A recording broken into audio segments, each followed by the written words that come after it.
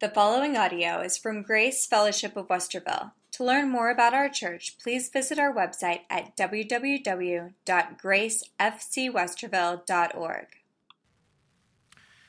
We are in chapter 6, and today we're going to be going through verses 25 through 34.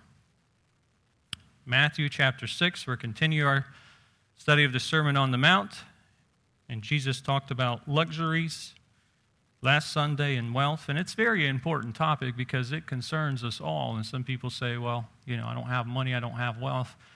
And again, it's not necessarily how much you have, it's how you handle what you have. And then he continues on, and you begin in verse 25 and says, "Therefore I say to you, do not worry about your life, what you will eat or what you will drink, nor about your body, what you will put on. Is not life more than food, and the body more than clothing? Look at the birds of the air, for neither they sow nor reap nor gather into the barns, yet your heavenly Father feeds them. Are you not more of value than they? Which of you by worrying can add 1 cubit of his stature? So why do you worry about clothing? Consider the lilies of the field and how they grow. They neither toil nor spin. And yet I say to you that even Solomon in all his glory was not arrayed like one of these. Now if God so clothes the grass of the field, which today is, tomorrow is thrown into the oven, will he not much more clothe you, O you of little faith? Therefore do not worry, saying, what shall we eat, or what shall we drink, or what shall we wear? For all these things the Gentiles seek, for your heavenly Father knows that you need all these things. But seek first kingdom of God and his righteousness, and all these things shall be added to you. Therefore, do not worry about tomorrow, for tomorrow will worry about its own things. Sufficient for the day is its own trouble." So today we're going to talk about worry. And I know maybe this message doesn't apply to you, right? But you can give it to somebody else. Anybody out here worry? Ever worry about anything? Raise your hand. Anybody worry? Does anyone never, ever worry? Is there anybody that never worries? No? Gordon? Really? Maybe you should be up here preaching then.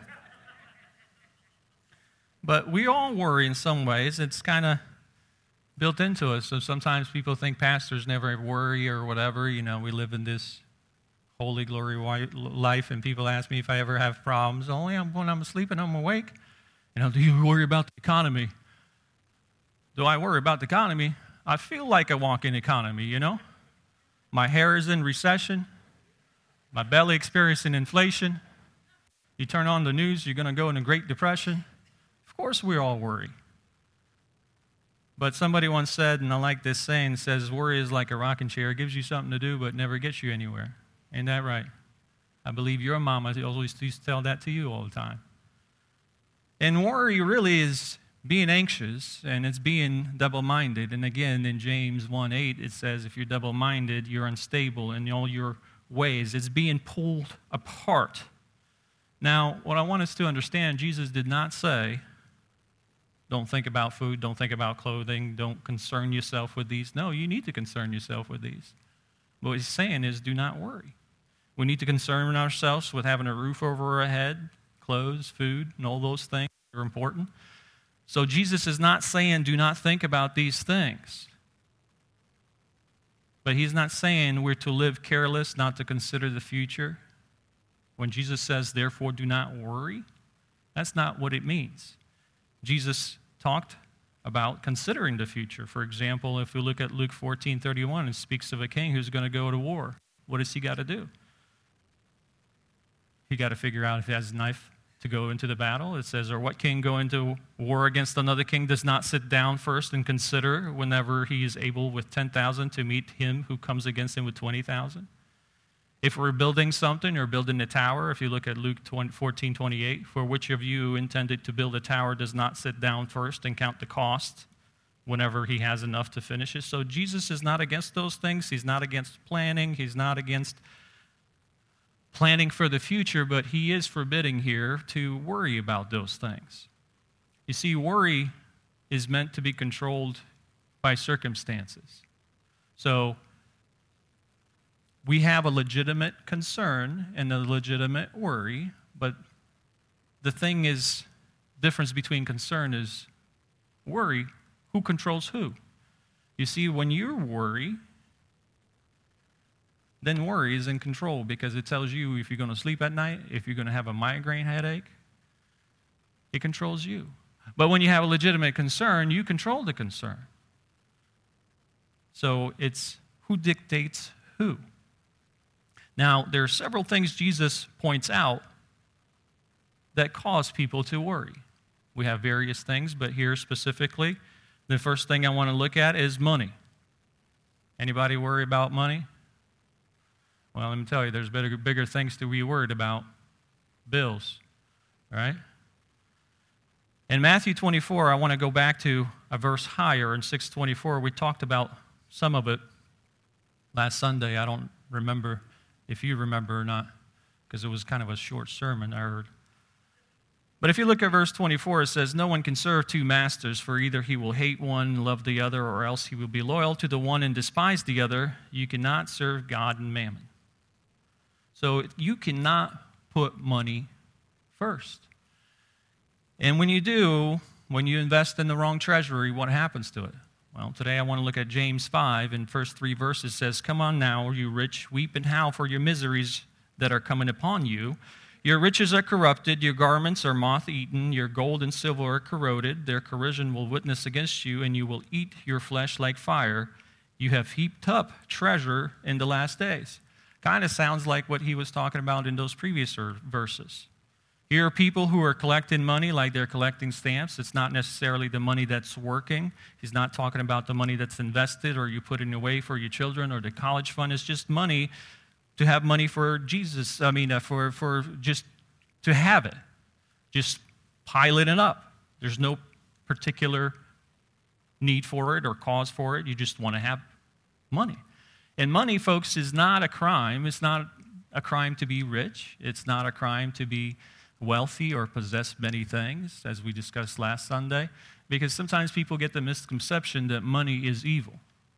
And that's not true. And they say, well, that's what the Bible says. No, if you look at 1 Timothy 6:10, it says, "For the love of money is the root of all kinds of evil."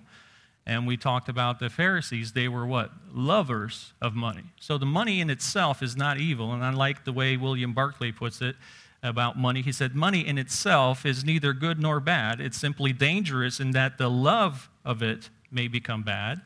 With money, a man can do much good. With money, he can do much evil. With money, a man can selfishly serve his own desires. And with money, he can generously answer the cry of his neighbor's need.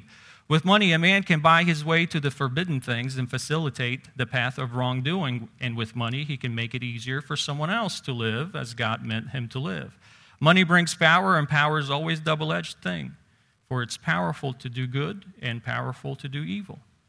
So we can be poor and have love for money, and you can be rich and not have the love for money. But if we're just laying it up, it's going to rust away. You're not investing it properly, and you're not even going to get to enjoy it. So now wealth also is not just money. It could be your health, physical strength, your Bible knowledge, your influence. So all those things considered wealth. Now, the unused wealth becomes stagnant, it will rust, and it will harden. And many of us, folks, when we're investing in the wrong things, not only it's not going to be used properly, as we discussed last Sunday, it'll rust, moth will eat it, and all that kind of stuff. But in reality, you're also robbing God. Now, God gives you the things. He puts you a steward of the things. We have everything from Him that we have. And then He expects it to be invested properly from the things that He gave us. And when you don't do that, a lot of people self-indulgently spend on themselves. You're robbing God. And if you look at Malachi chapter 3, verses 7 to 8, he says, "Yet from the days of your fathers you have gone away from my ordinances and have not kept them. Return to me, and I will return to you, says the Lord of hosts. But you said, in what way shall we return?" And verse 8 says, "Will a man rob God? Yet you have robbed me. But you say, in what way we have robbed? Tithings, offerings. You see, it doesn't matter, folks, again, how rich or poor it is, or you are, but it's the same sin. Maybe you're holding $100, maybe you're holding $1 million, or maybe you're holding $1. And how are you using that? Now, sometimes people say, well, I can't give that much. Well, if you can't, God knows. And if you can and you don't, God also knows. So it becomes a personal thing. There's not a set amount, but you have to be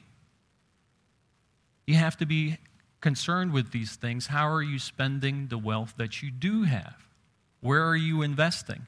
And a lot of times we are worried about things in financial matters and kind of trying to sustain our own little kingdom. And being in finance, really, there's a kind of category, there's 3 financial things that people usually fall into, and it's, those the haves, those are doing well. Those that have nots, they're fighting to earn means and things like that, fighting to earn some kind of wealth or income.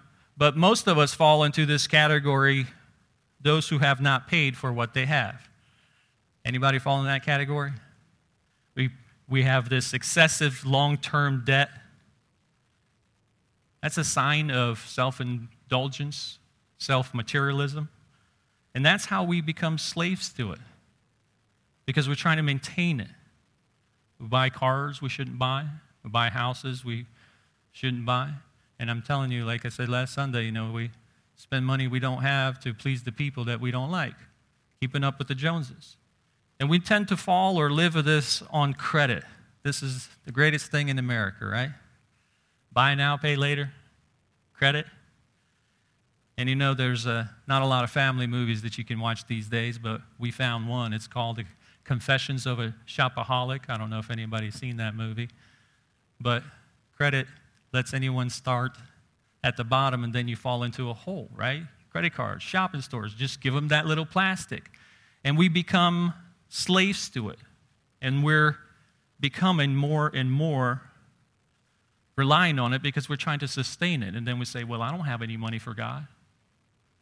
I don't have anything that I can invest in the treasury of heaven. Well, what are you doing to it? And you become more worried and worried, how are you going to pay that credit card? Because now the bill came in and it's 19% interest rate, right? So how are we spending our debt or our wealth that God gives us? And we heard a lot of times that people say, you can't take it with you, right? I heard of a man, he was dying, and he told his wife, well, I heard that too, but I'm going to try. So when I pass away, I want you to put all my money in the bucket and put it on the attic. So on my way up, I'm going to try to grab it and take it with me. So she did. After he passed, she went up to the attic. The bucket was still there. He wasn't able to take it with him. And she thought maybe I should have put it in the basement. Can't take it with you. Oh, you got to slow this morning. It's all right.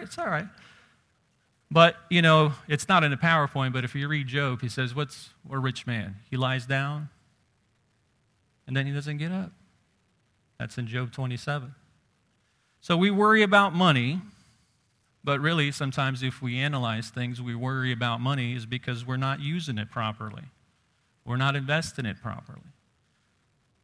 And then we worry about food, not having enough to eat.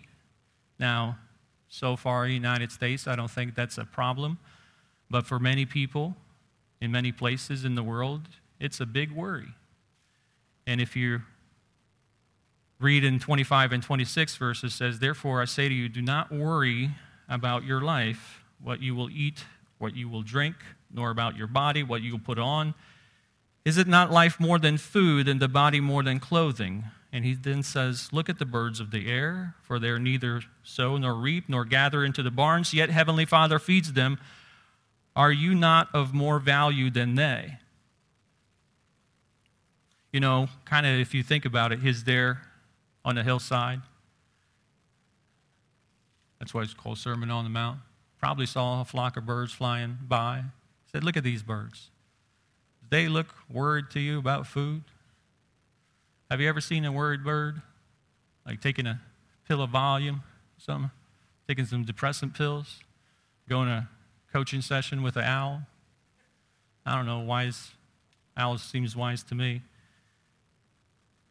But look at Job 38:41. This is, again, nothing new that Jesus is reminding him. He says in Job 38:41, who provides food for the raven when its young ones cry to God and wander about for lack of food? And Psalm 147:9 said, he gives to the beast its food and to the young ravens that cry. Food is provided by God without worry, without any anxiety. And it says, if God takes care of the bird, wouldn't he take care of you? What farmer feeds his chickens, he won't feed his children, right? He's not telling us, folks, that we should not work for food. Again, I want to point that out. God feeds the birds, but God doesn't throw it in their nests, right? Have you ever seen it rain worms? They just open up their mouths. It never rain worms. Birds must go and work. The early bird gets what? The worm. The Lord's not saying not to work. And Martin Luther said, God wants nothing to do with lazy, gluttonous beliefs. And he says, who neither concerned nor busy, they act if they had just to sit and wait for him to drop a roasted goose into their mouth. That's not going to happen. God feeds. He gives them instinct where to find the food. They go for it. That's why birds migrate in different directions and so forth.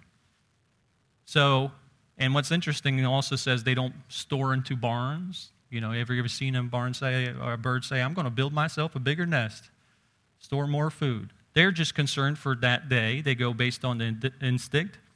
So Jesus is not saying here, do nothing, because that's what a lot of people say. Well, God will provide. Well, he gave you strength. He gave you 2 legs, 2 arms, right? Go work.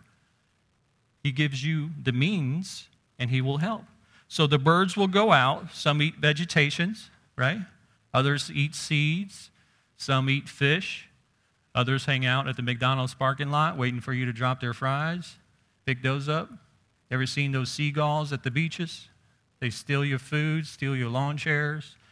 I don't know, I heard sometimes they steal small children, but birds will take care of business. They don't worry. And here's the thing God's trying to tell you here. Jesus, the birds he takes care of are not made in the image of God. They're not made, no bird was ever made in the image of God. And no bird was designed to be a joint heir of Jesus Christ throughout eternity. So wouldn't God take care of you? So if God says he'll provide, he'll provide. You know, sometimes people ask me, well, why don't people have anything to eat then? You know, in some countries and so forth. I'll give you two brief examples. One we actually sang today. There's a Jewish proverb that says, be grateful to the beggar, he gives you a chance to do good. And didn't we sing today, make me a blessing to someone today? Well, first, it gives you a chance to do good. Second, for example, if you take India, we have plenty of food in the world. You know, sometimes there are things such as droughts, and, you know, we see in Bible times when Joseph went to Egypt and so forth, those are events that are caused by God. But mostly, it's our own doing is the reason people don't have food. For example, you know, a good example is India. Has lots of people, lots of starving people. But if you really analyze it and you take it back, God is not their father. So if he's not your father, he's not obligated to take care of you. And the reason I say that is because they have all these sacred cows walking the street, right? So there's me. And what do these cows do? They eat up all the grains. Well, you can't touch it. And the grain that they have in the store bins, the mice come in, rodents come eat them. Well, why don't they kill them? Well, because according to their religion, that might be Uncle Sal over there. You can't. And I don't mean it in a funny way. This is serious. So their reality is 35% of their food gets wasted, just like that. And their religion is the one that destroys them. That's why a lot of people there are hungry. You can't kill a cow. Well, it decides to eat your stuff. You can't do nothing about it because of the way they view things in their religion. But it gives us a chance to do good as well. So there's many reasons, but God says He will provide. He will provide for His children. We worry about clothes. Look at verse 25. Therefore, I do not say worry about your life, what you'll eat or drink, or nor your body and what you will put on. And again, He says in verse 28 and 29, do not worry about clothing. And He points out lilies in the field, how they grow. They neither toil nor spin, yet I say to you, even Solomon in all his glory was not arrayed like one of these. It's interesting that He uses an example as a flower, and then He uses Solomon as a comparison.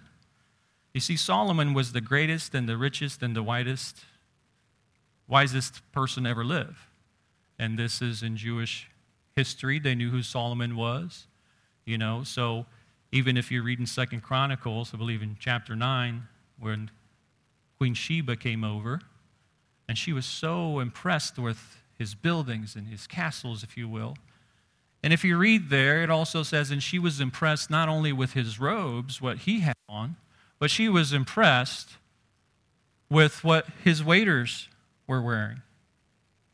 People that worked inside the house, it says, and the garments of his cupbearers, his waiters, and so forth. So he was the richest and had the best garments, if you will. But Jesus here compares and says, he had no garment with the texture, the brilliance, the beauty as a design of the flower.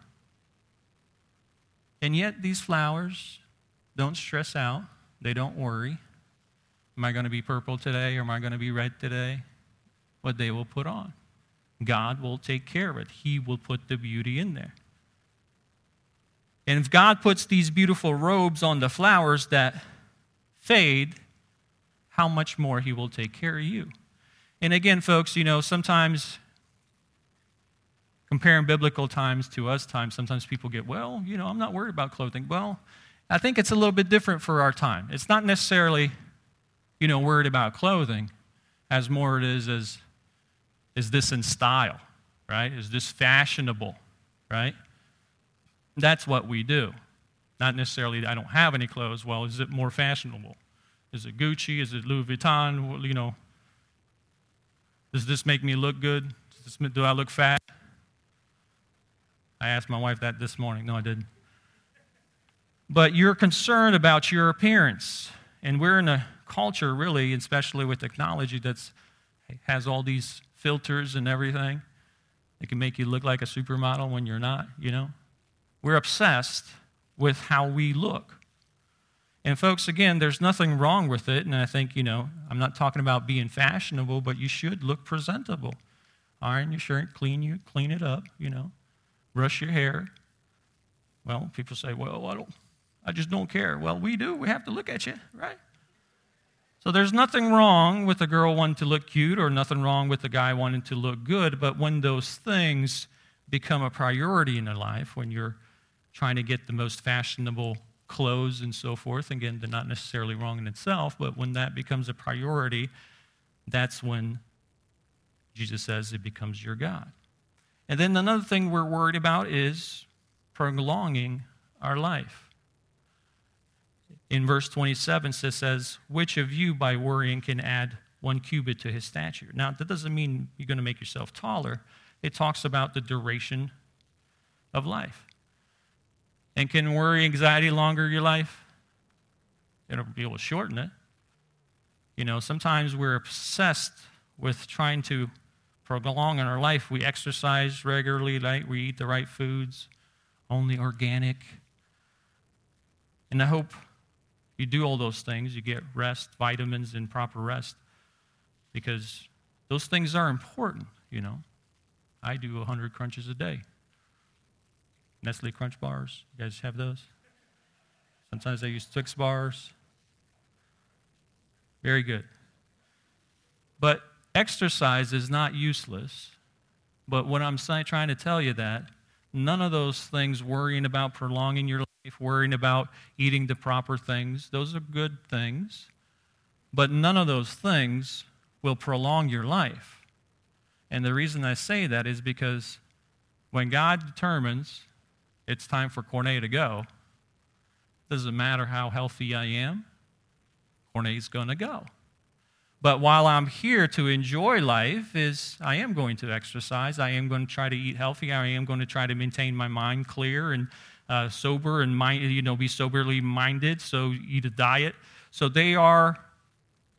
you should take care of yourself physically. You should. We don't want to neglect that. So if you look at, there's some value in it. If you look at 1 Timothy 4:8, it says, "For bodily exercise profits a little, but godliness is profitable for all things." You see, in the Old Testament, it was obedience that lengthened people's lives. So sometimes we go too far either way. Remember I said the devil doesn't care what side of the road he wrecks you on? Sometimes we go too spiritual and we neglect the body, or we take too much care of our body and we neglect the spiritual. So we can go either way. But we all have a birth date and we all have a death date. And you don't choose either one. You can't say anything about them, but you do have a lot to say in that dash in the middle. So that's what we should be concerned about and not worried about prolonging our life. So that's why the Bible teaches us in Psalm 90:12 says, "Teach us to number our days that we may gain heart of wisdom." So we are to live our life carefully, prayerfully, and recognize that worrying will not lengthen your life. We also worry about the future. In verse 34, it says, "Therefore do not worry about the future, for tomorrow will worry about its own things. Sufficient is for the day is its own trouble." Now, I don't know what Bible translation you guys have, but there's 3 days the Bible teaches us not to worry about. Yesterday, today, and tomorrow. And Martin Lloyd-Jones said, "The result of worrying about the future is you are clipping yourself in the present." And another great theologian, Charlie Brown of Peanuts cartoons, you guys know that one? There's a cartoon that says, "I've developed a new philosophy, I only dread one day at a time." But many of us worry about the future. And what he's saying is, you're going to cripple the present worrying about the future. And when tomorrow comes, guess what? God will be there. As a matter of fact, he's already there. So these are the things he kind of points out as general things that we worry about. Well, what's the cost? Again, it hurts you physically. Sometimes people worry themselves to death, create all kinds of health issues, high blood pressure and so forth. So worry hurts you, and worry hits other people. Have you ever been around people that would just worry about everything? Just worry, worry, worry. They brighten up the room just by leaving it. Sometimes I've been around those people. You don't control it, so why worry about it? If you can control it and there's something you can do something about it, then do it, right? But worry is not going to do anything. But most importantly, that I want to point out, our worry is an insult to God. It's an insult to God, really. It hurts God. And look at verse 30. Let's go back to verse 30. It says, "Now if God so clothes the grass of the field, which today is and tomorrow is thrown into the oven, will he not much more clothe you?"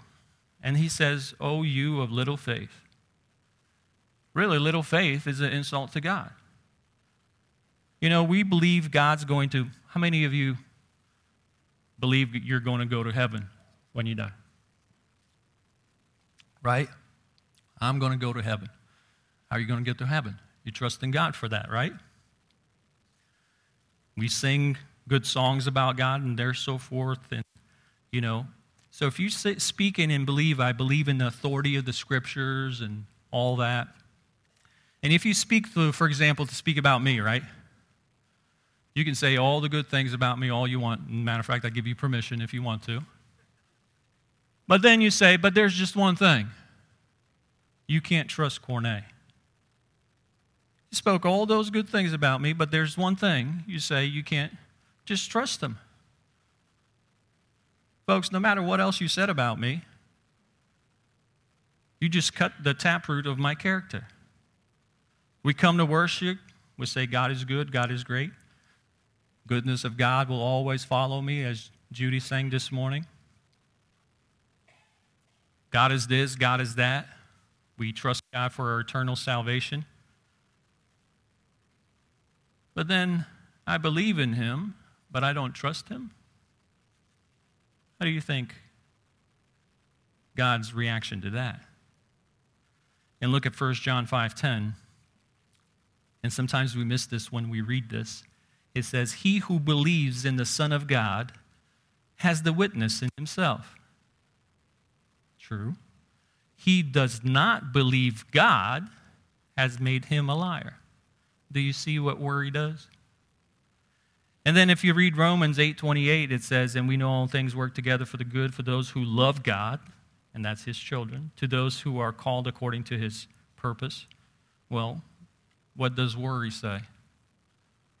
Worry says, I don't believe that verse. We worry, we believe more in our problems than we believe in God's promises. And if we're truly worried, again, not concerned or legitimate concerns and so forth, but we worry, we're not trusting our Heavenly Father. That's why he says, oh, you, a little faith. Worry is an insult to our Heavenly Father. Basically, we're saying, God, Father, this is too big for you to handle. You can't handle this. And when we have a little faith, again, we become mastered by our own circumstances instead of mastering them. So if we have little faith, what do we have to do? We have to grow up, have more faith. How do you get more faith? Put your faith into practice, right? Hearing the Word of God, studying the Word of God. And the Bible tells us faith comes by hearing and hearing by the Word of God. But folks, it's not just hearing. It's paying attention with intention, as I say it. Because James 1:22 says, be the doers of the word, not hearers only, deceiving yourselves. Be doers. So if God says he'll take care of it, put your faith into practice. You're going to be surprised. He will take care of you. Because you say, hey, I refuse to worry. I'm going to put it in God's hands and just let him take care of it. Let God do the worrying for you, right? Some of you listening right now are probably going blah, blah, blah. Some of you learn how to sleep with your eyes open. But how are you listening to the Word of God? Are you putting that into practice, or we just come here, say, oh, great music, great sermon, and then we go out the door, don't put anything into practice? Oh, you little faith. And again, he says in 31:32, do not worry, eating, drinking, wearing. It says all these things Gentiles seek in verse 32. For your heavenly Father knows that you needed all these things. You think God doesn't know that you need clothing, food? I mean, he's the one that made you, right? He knows you need food. But he's saying you're acting like pagans, Gentiles. So we talked about the cost. We hurt ourselves. We hurt us surrounding. Most importantly, we insult God. And we briefly touched on this, but what's the cure? Well, if you look at verse 32, it says, for all these things Gentiles seek, for your heavenly Father knows that you need all these things. Remember we studied the prayer, our Father in heaven? You ever think about, we talk about our obligations to God, but if he's our Father, have you ever thought he has an obligation to you?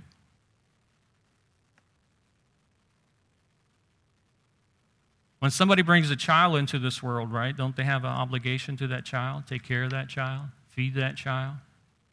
Do you think God is going to be accused of child neglect? Never. God brought us into this world, created you to begin with. He redeemed you.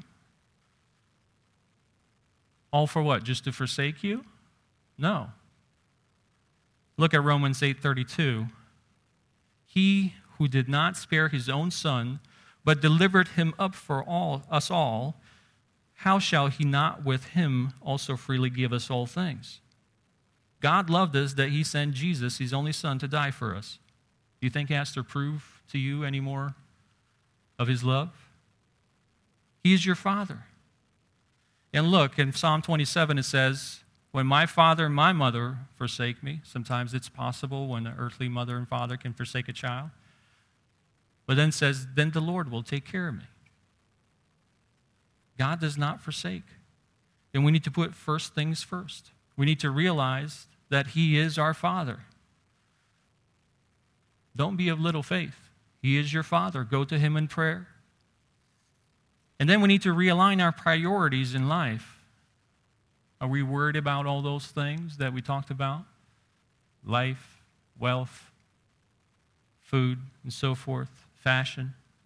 In verse 33 says, but seek first the kingdom of God and his righteousness, and all these things shall be added to you. He didn't say worry about finances, food, life. He says put God first. Make him the focus of your life. In Colossians 3:2, Paul writes, set your mind on the things above, not the things on the earth. And the key is to put your heart and your treasure in heaven. And God will take care of the rest, all those earthly things. So what are we more concerned with? You're building up your own little kingdom or God's kingdom? Are we putting all our energy, everything God gave us in ourselves? Or the eternal kingdom? And seeking the kingdom means to bring people to Christ. To seek the gospel of the kingdom to be preached. And secondly, I want to put, it says, his righteousness. Seeking his righteousness. And there was plenty of things we can chase in our lives. Money, clothing, wealth, all those things. But if you're going to chase something, chase his righteousness. Look up Psalm 84:11. It says, for the Lord God is a sun and shield. The Lord will give grace and glory, and no good thing will he withhold from those who walk uprightly. No good thing he will withhold for those who walk uprightly, seeking his righteousness. And sometimes, folks, we also borrow trouble, right? And this is where I get, don't worry about tomorrow. Don't borrow trouble. Prioritize on the things of God, not on this world. He knows you need all those things. Trust in the Lord. But then in verse 8, therefore do not be like them, for your Father knows you need these things before you ask him.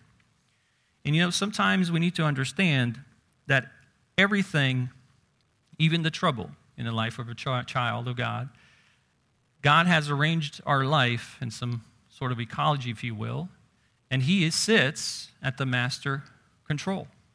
Now, he's the one that either caused the circumstances in your life or he has allowed circumstances in your life. Remember Job?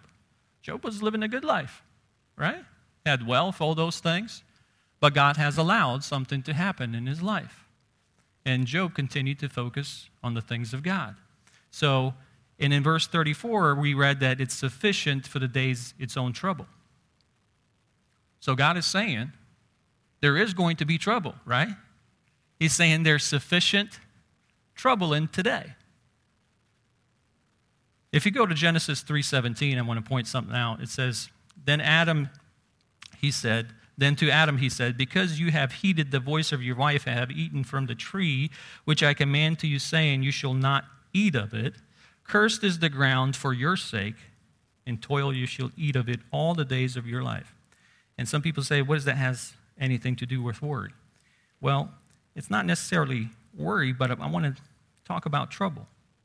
God is kicking Adam and Eve out of the Garden of Eden. Everything was perfect there, had the perfect environment, delicious food, and all so forth, and vegetarians, I guess.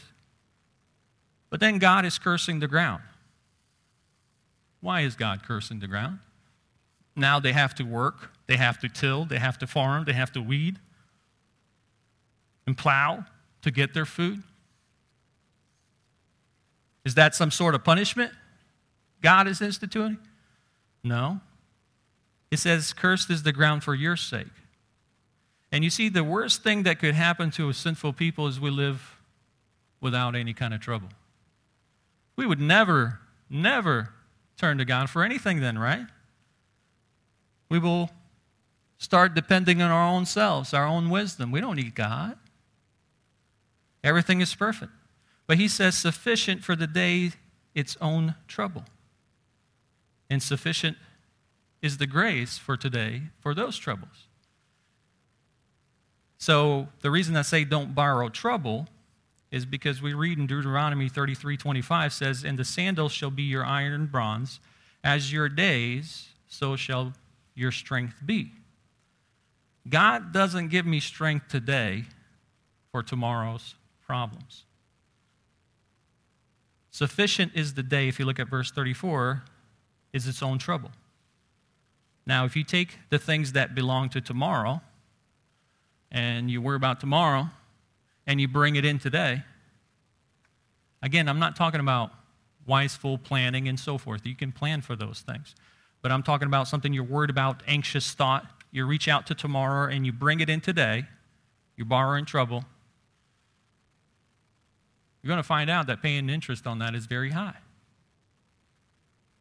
It makes it more difficult for you when you have sufficient problems for today and you take all those problems for tomorrow and you bring them all in.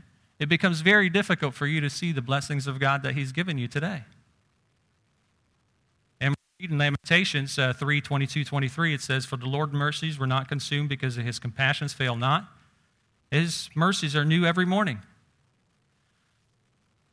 God is only guaranteeing you today, not thinking about tomorrow. And what worry does is pull tomorrow's clouds over today's sunshine, if you will. There's plenty of blessings if we really start thinking about them. Greatest blessings for me is my family. Think about that. It's not necessarily material wealth. You fail to see those things because your mind and your heart becomes preoccupied about all those things, and you fail to see what's right in front of you. So it not only blinds us, but it also steals our strength. And God only gives us troubles, if you will, for today. He knows our frame. He knows what you can handle. So why are you doubling up? For example, in Psalm 103:14, he says, for he knows our frame, and he remembers that we are dust. We are made from dust. He knows our frame. Kind of like the Ford pickup trucks, made from dust. That's why Ford F-150, F-250, they tell you what kind of frame it has. That tells you how much weight you can put on it. So sometimes we overload our frame ourselves by worrying and bringing those things from tomorrow.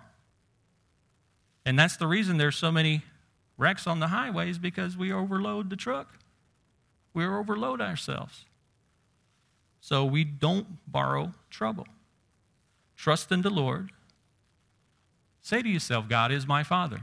God, you promised this. I'm trusting you. I'm relying on you. Help me. So when you feel the load rocking your knees, kneel down and pray. It's that simple. And someone said, well, some of these things I'm concerned and worried about, it's kind of little stuff. I don't take little stuff to God. Folks, anything you bring to God is little stuff, right? Even the big stuff is little to him. It's all little stuff. And we need to put our faith into practice, not just singing and recognizing and saying, make me a blessing for someone today. Well, go out and do it. In Deuteronomy 31, verse 6, it says, "Be strong and of good courage. Do not fear nor be afraid of them. For the Lord your God, he is the one who goes with you. He will not leave you nor forsake you." In Isaiah 41:10, we read, I am your God. I will strengthen you. Yes, I will help you. I will uphold you with my righteous hand. So God is promising us, not only he tells us not to worry about those things, but when you're having trouble experiencing things in your life, he says, I will give you strength. I will help you. You know, it kind of reminds me of a story of my nephew fishing. Again, the kids were fishing. And he's wheeling this catfish in. And he's, using all his strength and so forth. He can't get it in and all that stuff. And his dad looks at him and says, "Are you using all your strength?" He says, "Yes, I am." He's like, "No, you're not using all your strength. I am here. Ask for help. I can help you pull the fish in."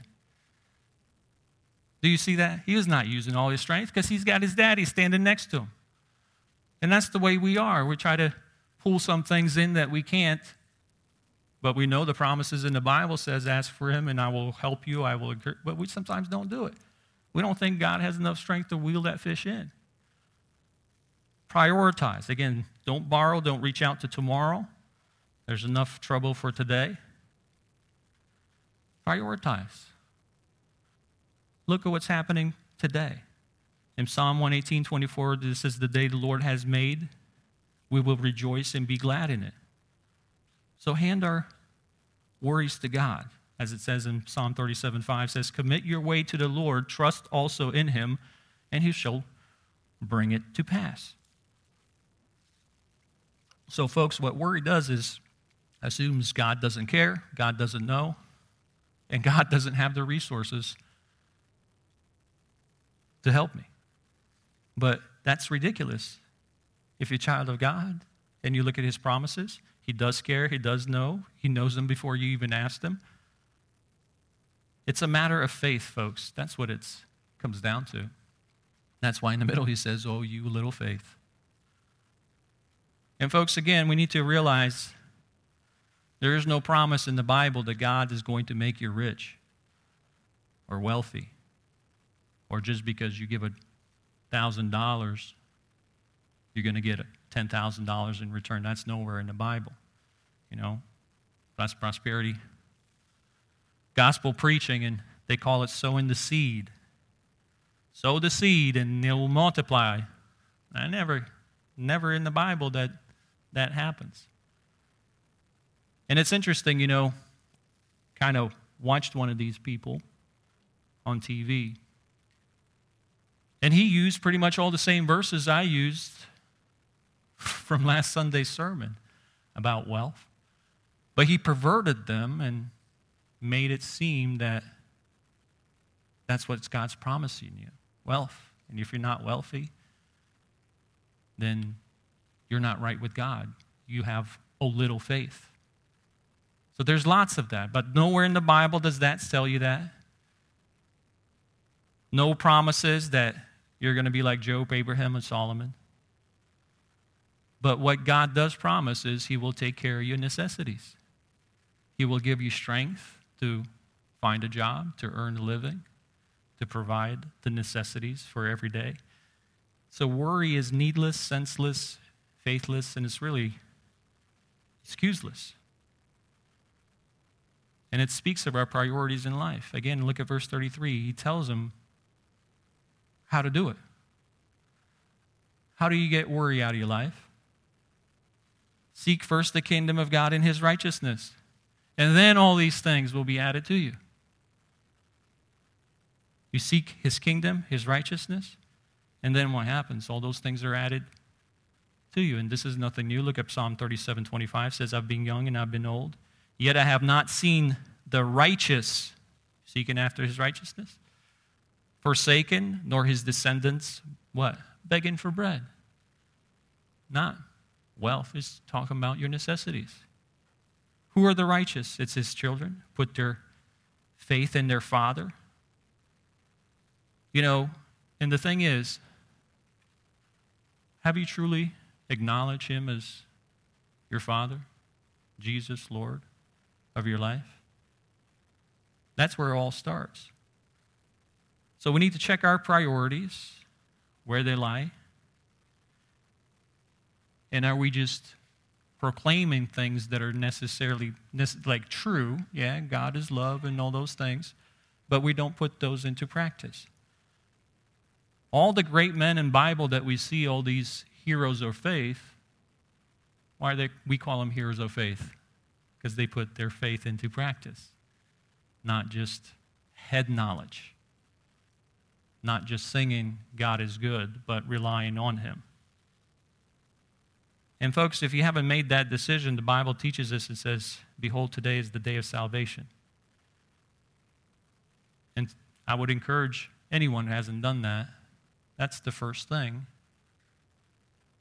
that you'll need to do so you can call him Father. And when you do, he will have an obligation to you as well. Let's pray.